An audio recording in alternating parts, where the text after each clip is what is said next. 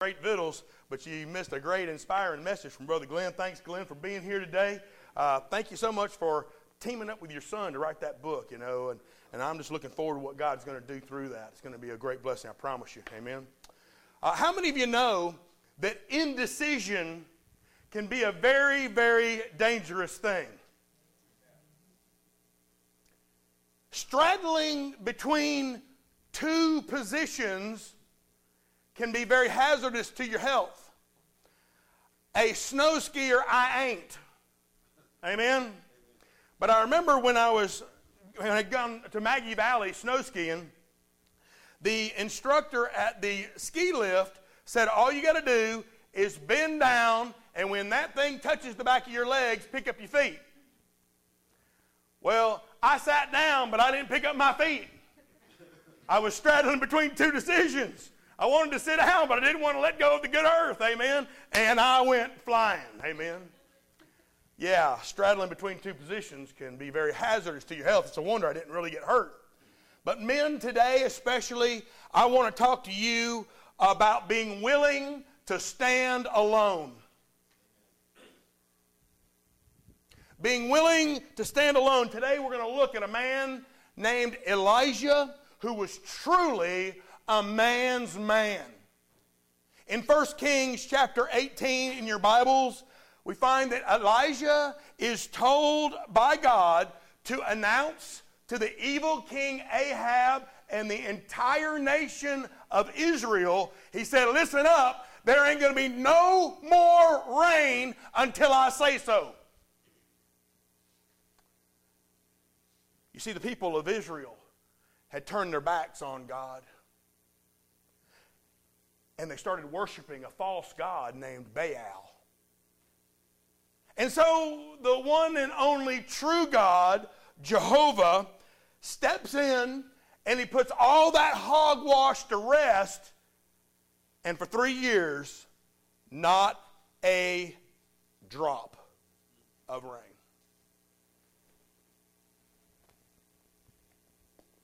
So after 3 years of drought, the wicked king Ahab and Elijah meet, and immediately there is conflict. In 1 Kings chapter 18, in verse 16, we find at the end of that verse that Ahab went to meet Elijah. Then it happened when Ahab saw Elijah that Ahab said to him, is that you, O troubler of Israel? And Elijah answered, I've not troubled Israel, but you and your father's house have, in that you have forsaken the commandments of the Lord and started following the Baals. And after Elijah's response to Ahab, Elijah sets up this challenge to prove who, once and for all, is the one and only true God. And this is what happens in verse 19. Elijah said, now therefore send and gather all Israel to me on Mount Carmel, the 450 prophets of Baal and the 400 prophets of Asherah who eat at Jezebel's table. And then Elijah began looking around. He began looking around for somebody else that might be willing to stand with him, but there wasn't not even one.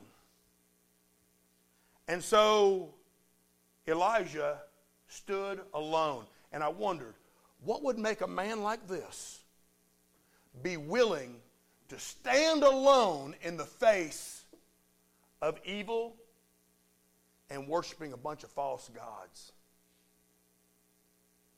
Obviously, personal dangers didn't matter to Elijah. Ahab wanted to kill him, but he didn't care. Elijah was God's man. He was God's man in God's place, in God's time. Men, do you want to be God's man? In God's place, in God's time. Men, we live in a society where masculinity is degraded and shamed. People don't want to call on men no more to be men. And because of that, we're raising a generation of men that doesn't know what it means to be a real man. When we look at the life of Elijah, we see how we need to man up God's way. Men, young men, if you want to be a real man, you will have these traits in your life today. The first mark of a real man is that a real man is not a passive man. You see, Elijah knew it wasn't safe because he knew the king wanted him dead, but he could not be passive. God's people were turning their back on God, and it was more than Elijah could stand. And so he sets up this challenge. This challenge against 850 prophets of a false God. But here's the bad thing. There were many others that day that were there that were passive. They were just sitting on the sidelines, spectators just wanting to see what might happen. And this is what happened in verse 20. So Ahab sent for all the children of Israel. I want you to get a picture of this now. The king of Israel sent for all the people of the nation. Y'all, we're talking about millions of people. He sent for all the children of Israel and gathered the prophets together on Mount Carmel. And Elijah came to all the people and he said, "How long will you falter between two opinions? If the Lord is God, follow him. If Baal is God, follow him." But they answered him not a word. The people of God's chosen nation answered him not a word.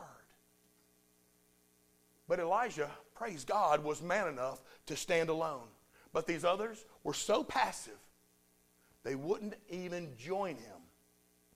Now, generally speaking, boys begin their lives kind of naturally aggressive. Would you agree with that? I mean, a little boy is going to pick a fight with a little boy, amen? It's just imminent. It's coming, right? They normally are very willing to get involved. They're normally very willing to explore. They're normally have a high desire to achieve and to do well. But in our day, we see an ongoing struggle.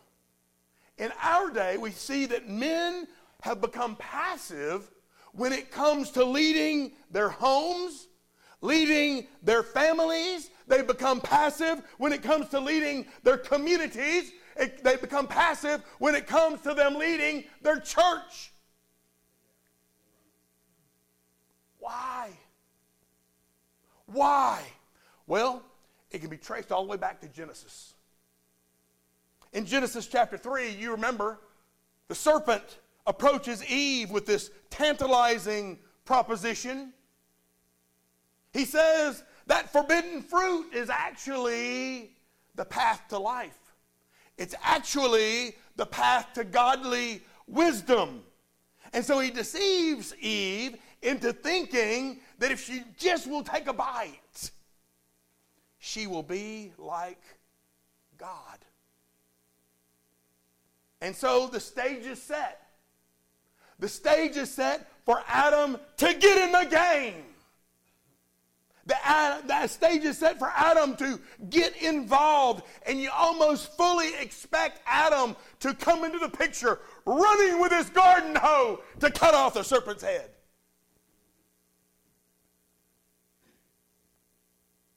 But when he's confronted with the responsibility to obey God and to protect his beloved wife, Adam, of all things, becomes passive.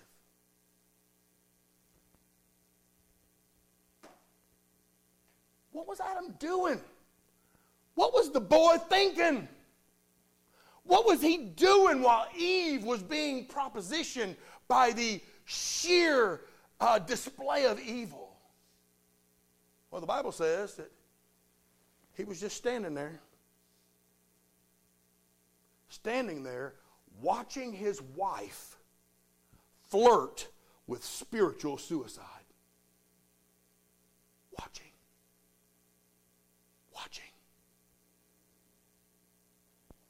When Adam's moment of authentic manhood arrived, when he was called on to act responsibly, to take charge spiritually, and to protect his woman, he stood there, passive. And men have been imitating Adam ever since. You see, real manhood begins with a decision to reject this incredible urge to be passive, even when it's uncomfortable, even in the face of evil. And there in verse 21, Elijah said to the king and to all the people of Israel, "How long will you falter between two opinions?" In other words, how long will you waver between godly living and worldly living? How long will you straddle the fence between God and the world? And literally, that verse says, how long will you limp between two opinions? Here's the reason why. Men, being passive makes you lame. You cannot be a real man and be passive. But a real man is also a responsible man. Do you remember what Adam did after he got caught? He blamed God, and he blamed Eve. Genesis 3:12, Adam said, "The woman you gave me, she gave me the food, and I ate." He blamed God. He blamed Eve. Oh, don't you feel so sorry for Adam? Adam wants us to believe that he didn't have any choice in the matter. You know what the most common excuse in the world today is? It's not my fault. It's not my fault. No. It's my parents' fault. No, it's not my fault. It's my school's fault. It's my boss's fault. It's the government's fault. But it ain't my fault. We want to blame everybody, anybody, except ourselves. Men, I challenge you to accept responsibility. Do whatever you got to do, pay whatever price you got to pay in order to be the very best servant of God that you can be. No price is too high. So are you man enough to do it? Are you willing to accept the responsibility of being a real man? Time has come to reject the urge to be passive and to accept responsibility for who you are and what God wants to do through you. But a real man is also a courageous leader. Elijah said, "How long will you waver between two opinions? If the Lord is God, follow him. If Baal is God, follow him." But you know what the people said? Nothing. They said nothing. And when I read that, I look at it and I say, you know what? Elijah was leading courageously whether somebody was following him or not. He was going to do what's right whether somebody was imitating him or not. Listen to verse 22. Then Elijah said to the people, I alone am left, a prophet of the Lord, but Baal's prophets are 450 men. Therefore, let them give to us 2 bulls. Let them choose 1 bull for themselves, cut it in pieces, lay it on the wood, but put no fire under it. But I will prepare the other bull. I will lay it on the wood, but I will put no fire under it. And then you will call on the name of your gods, and I will call on the name of the Lord. And the God who answers by fire, he is God. And so all the people then answered and said, it is well spoken. So there he was.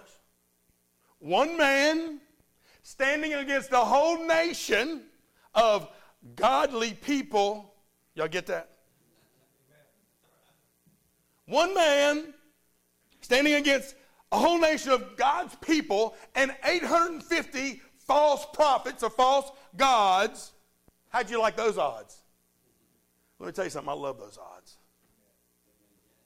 The reason I love those odds is because standing alone is awesome when you're standing on God's side.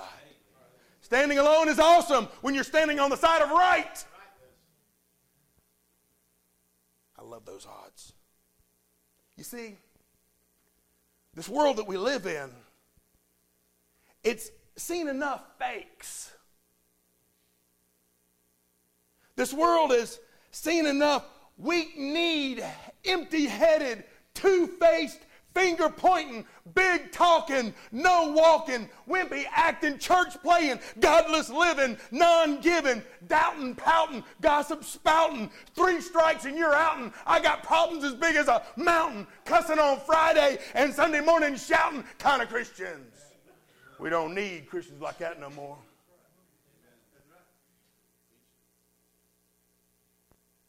We can do without that kind of Christianity. Why? Because, men, that kind of Christianity will not cut it. When the chips are down, you better have something real or you will be exposed as a fraud. Well, it don't take long, does it? Just watch a professing Christian walk through his or her life. And when the waves get big and the fire gets hot, you're going to find out what they really believe. A watered-down gospel won't light anybody's fire for Jesus. 1,000 wishy-washy Christians will never have the impact of one man on fire with the genuine power of the living God. Thousands can't have that kind of power. So, if you're serving God with all your heart, mind, soul, and strength, I want you to be encouraged this morning. You may not have seen the impact that you're making, but you're making one. You're being an influence, even though you can't see it. But if you're faking it, you know, looking like a Christian on the outside, but inside, you ain't got no power. You ain't got no fruit. You ain't got no influence. If that describes you, please pay attention. God wants to light your fire again. God wants to light your fire again. See, God sees that there's a spark in there. It's just a little ember, but he wants to blaze it into a full bonfire for his glory. So I pray that when we walk out of here today, we're walking out of here on fire for Jesus. Real men reject the urge to be passive. They accept responsibility for who God says they are, but they also lead courageously. But know this, A real man always seeks God's glory. See, in the events that followed the story I just shared with you, those 850 prophets of Baal and Asherah, man, they cried and they prayed and they leaped about their fire and they begged and they pleaded and they did it for 6 hours. And guess what happened? Nothing. Nothing. Nothing. And then Elijah stepped up. He stepped up to that altar. And the first thing he did is he dumped 12 huge water buckets on top of the wood. That wasn't enough. He dug a trench all the way around his bonfire, and then he filled up the trench with water. It wasn't just wet, it was good and wet. And then Elijah prayed a 63-word prayer. And praise God, heaven broke loose, fire fell and consumed the altar and lapped up every drop of water that was around that fireplace.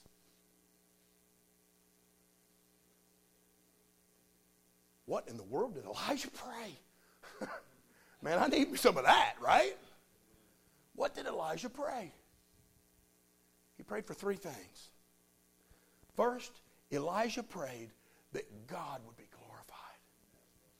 Second, he prayed that God would show his power and his presence to his people.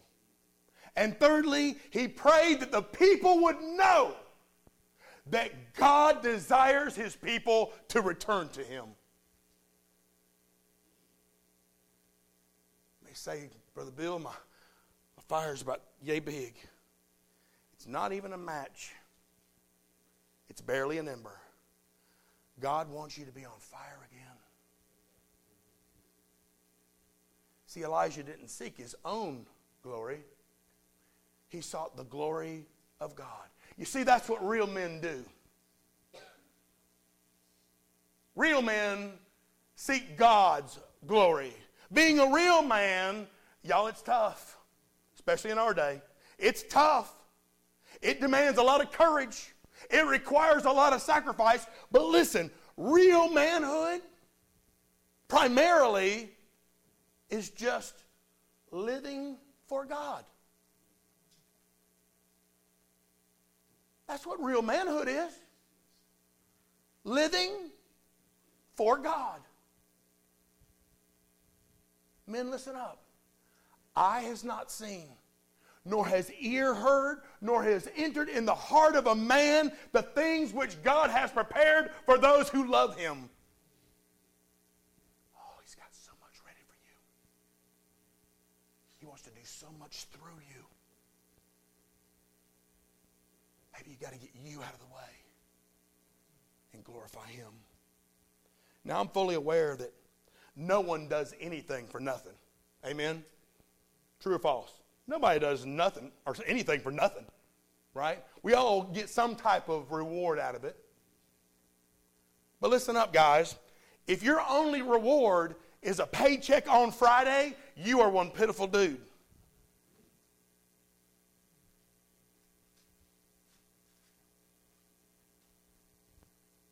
There's so much more to being a real man than just providing for your family.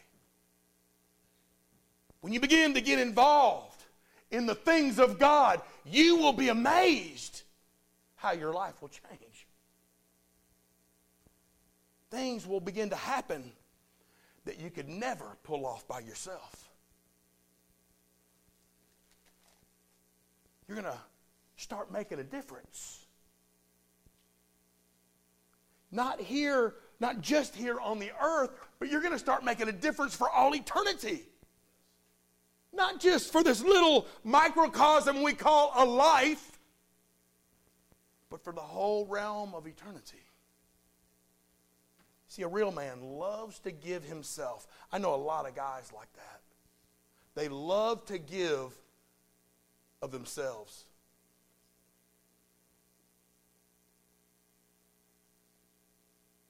But they love to give of themselves for someone greater.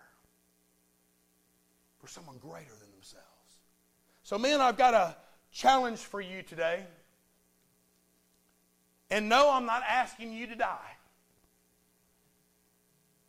I'm asking you for something greater. I'm asking you for something far tougher than that. I'm asking you to step across this line. I'm asking you to step across this line and give yourself not to die, but to live.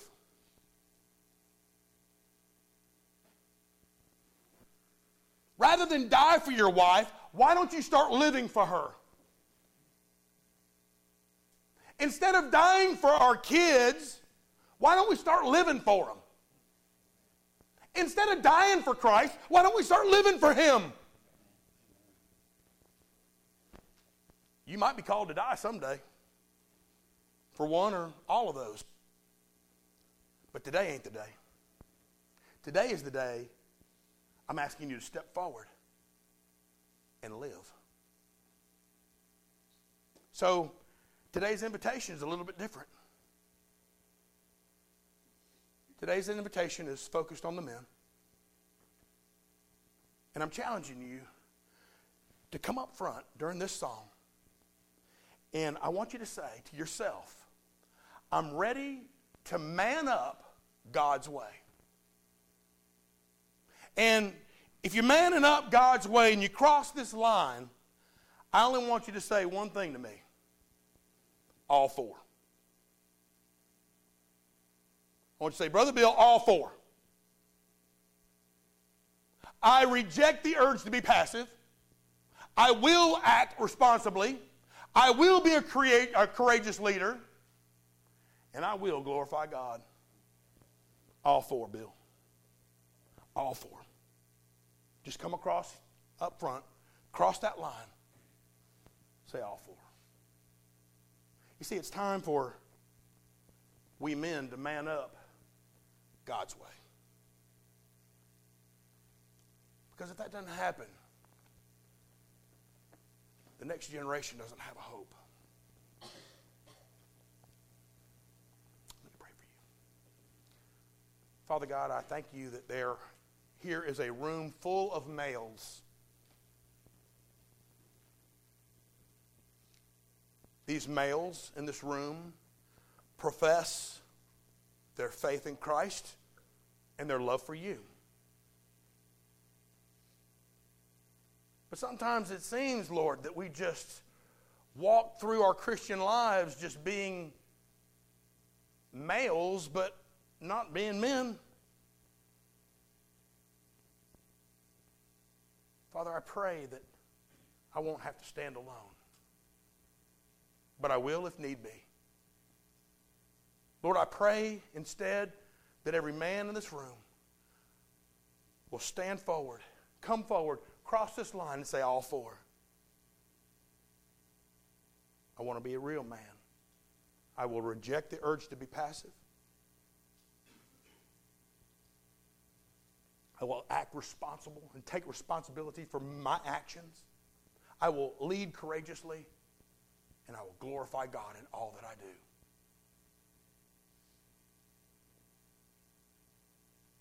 Lord, I thank you that there are men in this room that I get to partner with to face the issues of life and the issues of manhood in the 21st century. Father, also, if there's one that has never given their life to Christ, Lord, I can't think of a better day to become a real Christian than on the same day they become a real man. I pray your will in your way over everybody in this room. For your glory and your glory alone, let them say, all four. In Jesus' name we pray. And all God's people said.